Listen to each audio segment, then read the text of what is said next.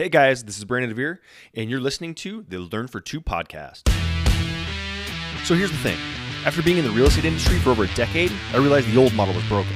There was no way out, no end in sight. So I decided to ditch the masses and create my own opportunity. One that would put myself and others in a position to retire when we want to. This podcast is my journey to teach as many people as possible to do the same. My name is Brandon DeVere, and welcome to the Learn for Two podcast. Hey guys, what's up? Thanks again for tuning in as always. Today is Friday and we are rounding out month one of the podcast. Been a lot of fun so far.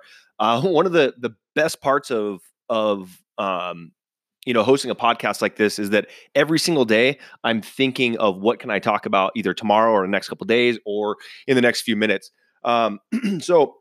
It's been super exciting. And yesterday, after the 100 downloads, I talked to my daughter and told her, and she's 12, almost 13 years old, and she's basically nothing impresses her at all, especially something that dad does. But I approached her and said, "Hey, guess what? I got 100 downloads," and her face kind of lit up a little bit. And I said, and you know what else? I go, somebody asked me if they could pay for ads on my podcast. And she's like, really? So it was pretty cool to see how excited she was for that. Still don't know if I'm going to do it yet. It'll have to be, I got to make sure that I can choose the sponsor and select. I don't want just random sponsors on here, but something I'm still contemplating. We'll see what happens over the next, month or two and see if I go ahead and do it. But it kind of leads me into yesterday. I shot a video, put it up on LinkedIn, just about a minute, 20 seconds, something like that. But as I dropped my son off from school, I started thinking about, again, where I'm starting to think and notice things to talk about. And what I realized that I've been dealing with a lot of skepticism lately. And as I was thinking about it, I was like, why are people so skeptical on certain things? Skeptical to the point where they don't even hear you out, hear anything that what you're talking about, whether it's an offer or whether it is I had a conversation with somebody recently about how AI is going to be taking jobs that are not ones that you would really think that they would do. And they immediately went to rebuttal. This isn't going to happen instead of just having the discussion. So what I really realize is, skepticism plus ego equals restricted growth. Like, how are you supposed to grow if you are always shooting something new down?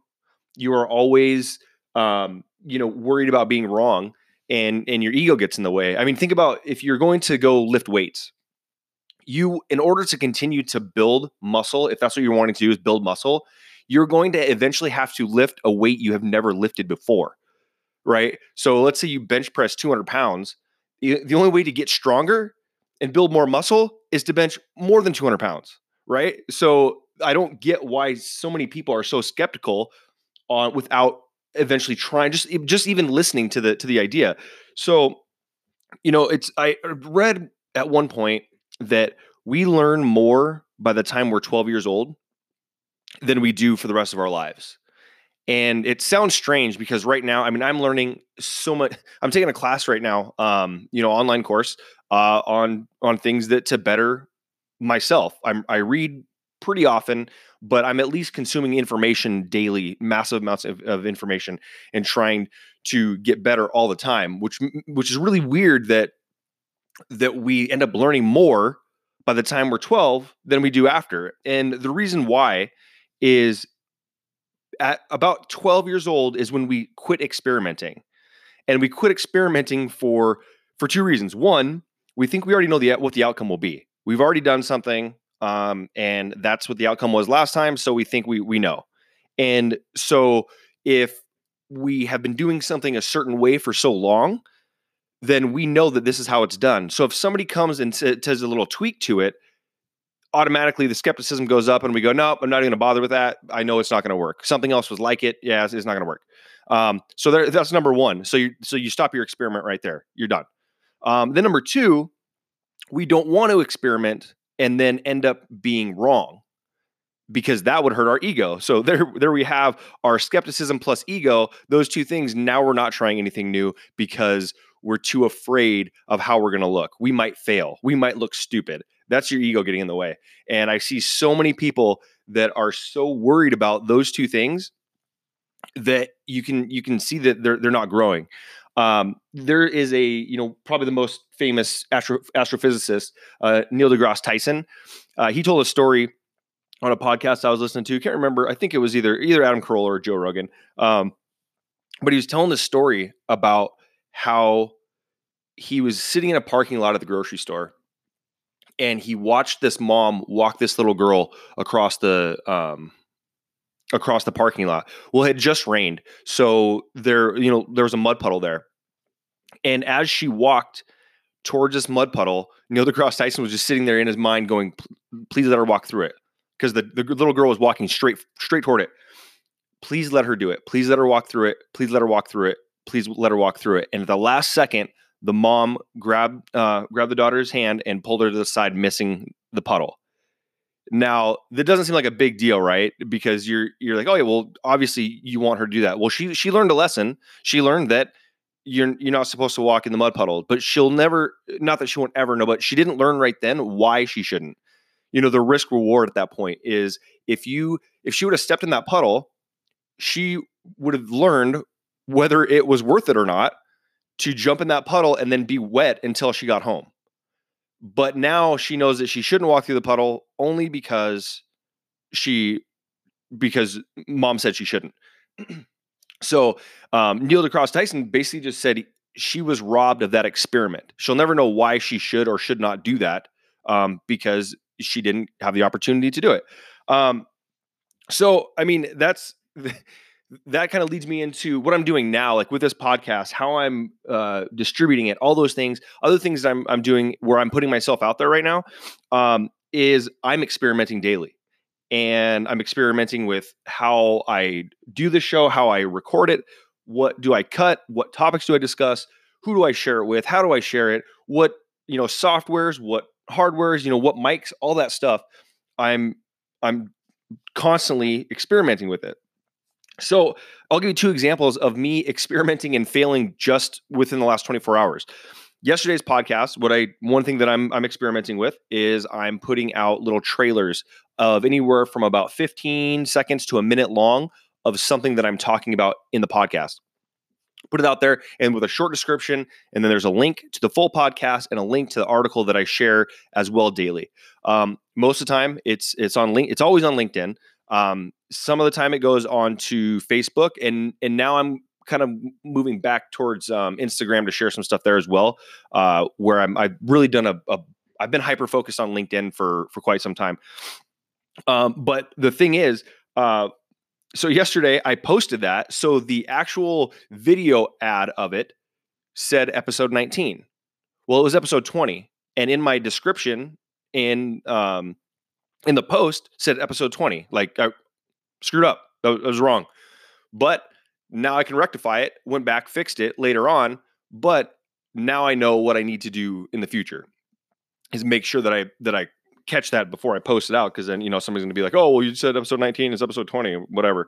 It doesn't matter. The content is what is the point. It's not necessarily whether it's labeled correctly. But again, some skeptics would say, oh, this guy can't even number his episodes right. He must be an idiot. I'm not gonna listen to him. Whatever.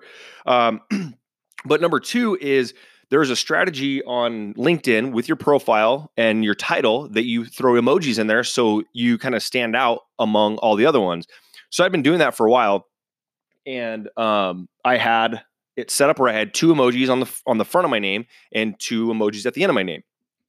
Well, me and my partner out in Arizona, Chad Danke, he messaged me this morning and was like, hey, we should really think about, here's this other strategy where you can start tagging people so that you can get more engagement on there. Well, I was like, all right, well, that's awesome. So now I went from my phone and tried to tag him. He also has a couple emojis, or had a couple emojis in front of his name at the end of his name. Well, what happened was I couldn't find him to tag him from the app, from the LinkedIn app. So that strategy for us, like we thought, oh, cool, we have this little emoji. It makes us look cooler. Well, we screwed up. Like it wasn't easy for us to get connected that way or to be linked in or tagged in our engagement. And then another person I want to talk about as well is how this kind of plays in, and I apologize, I'm going a little bit long today, but that's because I had quite a few thoughts about it. But a buddy of mine, Cliff Duvernois, he has I've mentioned him before, and you should definitely go check it out. But he has a Path to 1 Million is basically like a vlog. It's a video podcast that he does. And he is talking about a book that he's reading right now. And he was talking about who is responding for you right now. You have basically two sides. You have your lesser self and you have your heroic self. And he's talking about how you can identify that pretty easily. If you're complacent, if you're fine with where you're at, then that's your lesser self. You're just, again, you're not experimenting. You're just sitting, you're staying put. And he talked about your heroic self is someone who is looking to grow and go down a path of where there's going to be some challenges. So it's pretty easy, in my opinion, to decide who's answering for you. Is it your lesser self or your heroic self? If you're done experimenting, that's your lesser self responding for you. But if you're always experimenting, that's your heroic self. And in the end, I'm not saying that one is better than the other. I'm just saying that the lesser self is done growing. And if you are letting your lesser self comment, react, respond to all questions and anything that's put in front of you, and you're fine, you're perfectly fine where you are, that's totally cool. But I really hope you're happy with where you're at, because that's just where you're going to stay. So I guess I'll just leave you with this is, if you want to keep growing and you're done being where you're at, you're going to have to start listening to your heroic self, and stop with the skepticism, stop with the ego, and start experimenting. So, all right, guys, I just wanted to get that out there for you today. And, I highly recommend getting out there and experimenting, try something new, whatever it is, try something different, something difficult. Like I said, if you're going to build muscle, you need to lift a weight you've never had before. So, all right, guys, headed into the weekend. Have a great one. I will see you back on Monday. Hey, thanks for listening, and be sure to subscribe and please leave a comment. If you'd like your free copy of 4 Ways to Leverage Your Existing Real Estate Business or to apply to join my team, go to theretiredrealestateagent.com for your free growth pack.